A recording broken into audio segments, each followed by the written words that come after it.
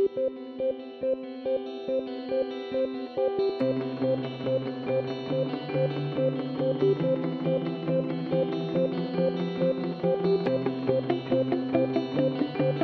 and welcome to the Frontier Strategy Group podcast series. FSG is the leading information services provider for emerging markets executives. We partner with business leaders at more than 200 multinationals by providing them with research, analytical tools, and data to help power their emerging markets business strategies. On today's agenda, we will discuss the upcoming referendum in the UK on whether to remain in the EU, also known as Brexit. My name is Matthew Spivak, and I'm a director on the EMEA research team. I will be moderating today's podcast. Joining me for today's conversation is Mark McNamee, our Europe analyst. Mark, welcome, and thanks for joining me for this discussion. Hi, Matt. Thanks to you. A pleasure to speak with you today about such a timely and important topic. Absolutely. So Mark, Brexit is certainly the talk of the town in London right now. Obviously, it's also making international headlines, clearly generating a lot of anxiety, not only in Europe, but really globally.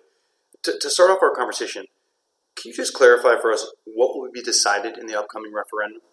You're right. In London, this is, of course, a big deal, but for our more international clients, not based necessarily in Europe, just to clarify, so the UK citizens are going to the polls here on June 23rd. Effectively, they're deciding if they want their country to remain in the European Union.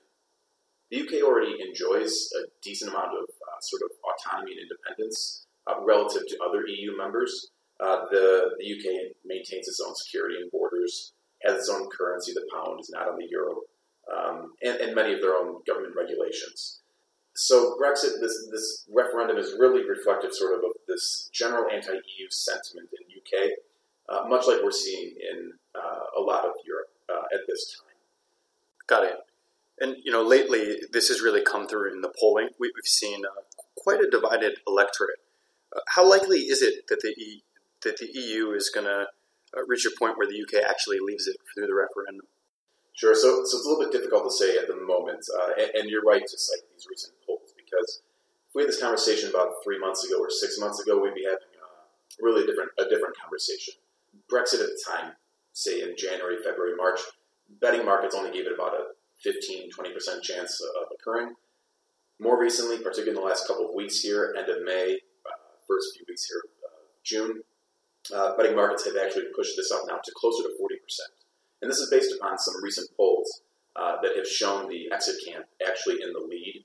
Some of the undecided voters, which we're talking about 10-15% of the expected voters in the referendum, some of them starting to show leaning towards voting to leave the EU. So this has increased the chances of Brexit. However, still our base case is that there's really only about a 30 to 40% chance of Brexit occurring, so we still find this to be relatively unlikely.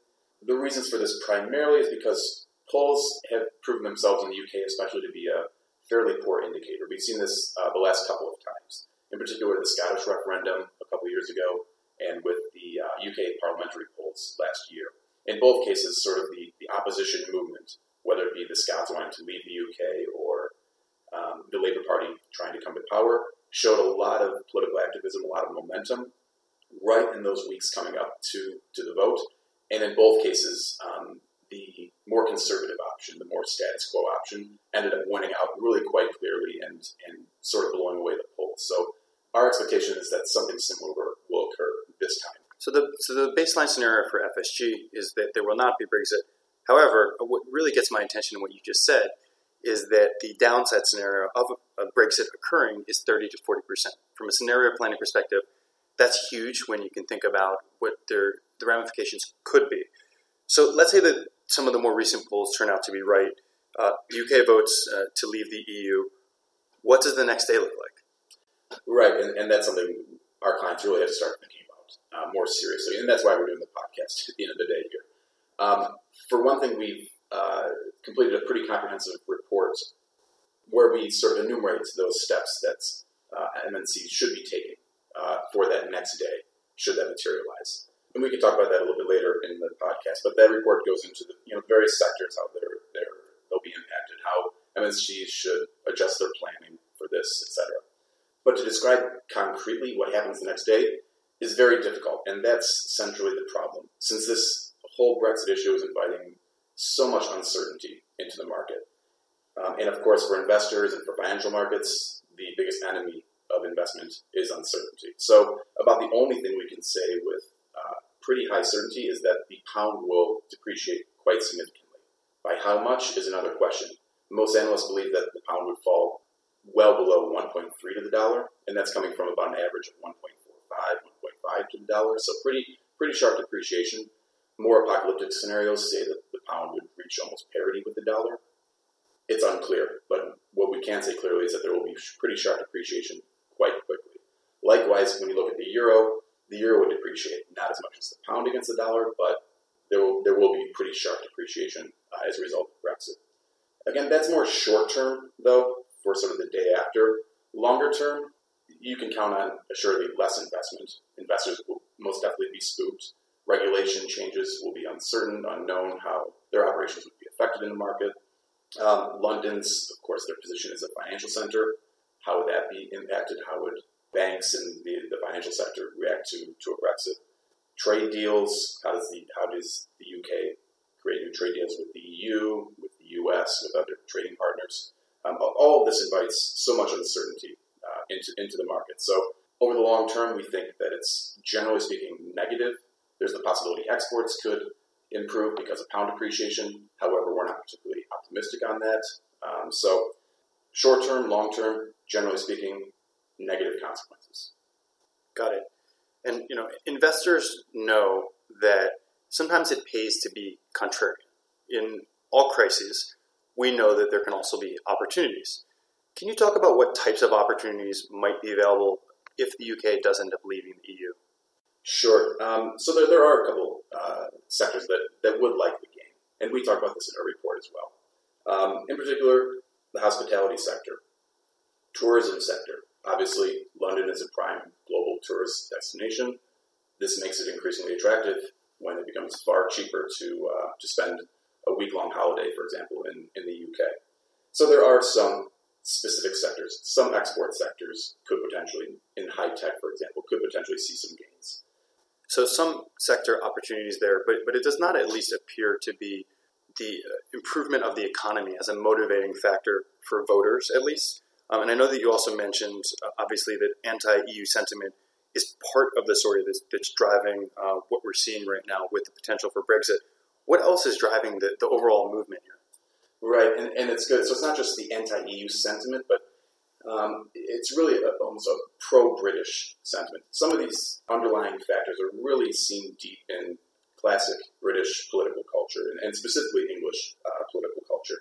The Brits have always had quite a strong pride in their independence from continental Europe. Their different institutions, their different governance style. Brits have historically, of course, been very resistant to authority, resistant to the Pope and Catholicism back in the Renaissance period. And in some ways, they look at the EU as this overarching new institution that's a little bit too pushy on the British institutions. So that's some of the more specific issues related to British political culture. But there's also part of more of a global trend, or at least a Western world trend that we're seeing. So we're seeing return to nationalism, right-wing politics, relatively extreme conservative movements. You can look at a country like Poland. Poland's been growing fantastically for years now, consistently. And they suddenly voted in a pretty far-right party, brought them into power. Germany, they're seeing growth in the extreme right party in that country, partially in response to the migrant crisis. France with the National Front. And even there's some comparisons to be made with the Trump phenomenon in the United States. Basically what it shows is that despite a lot of growth, economic growth at the national level and a lot of progress, there are still major segments of the population, whether it be in Poland or in Germany or in France or in the UK or in the US even, that haven't sort of taken part and enjoyed this progress over the last several decades. And so instead, they have some of these feelings of alienation, loss of community, being sort of left behind. And so they're sort of lashing out. It's somewhat irrational, you could say, but they become more or less anti-establishment, or in the case of Brexit, anti-EU as a result. So the point here is that Brexit is important. It's something that our clients should be watching at the end of June here, but this isn't the end of the story. Just like the Trump phenomenon in the U.S. isn't the end of the story, even if he does not become president this year. Brexit or the Trump phenomenon, they're really tapping into sort of deeper underlying sociological trends within these countries. So clients will have to deal with some of these political issues going forward, and it wouldn't be surprising, for example, if we saw another Brexit referendum in a couple of years, should this one fail in 2016. Mark, final question. Given the uncertainty leading up to this vote, and then maybe if there is a vote for Brexit, or as you just said, the possibility of another referendum on this if it does fail, what should companies do right now? Definitely, they have to work really closely with their local partners, understand how their customers will, in fact, be impacted.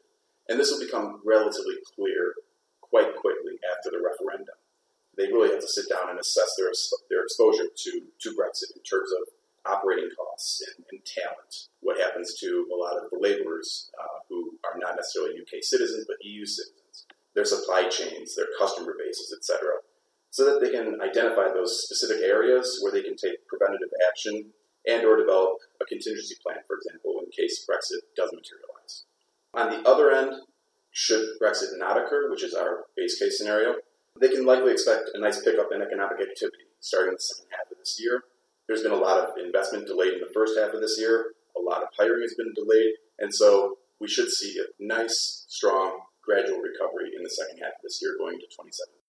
Thank you, Mark, for an interesting discussion right now on a very timely topic. As a reminder to our clients, you can speak with Mark or any of the FSG analysts by simply reaching out to your account manager directly. You can also access our report on Brexit and its implications on our portal at portal.frontierstrategygroup.com. This concludes our podcast.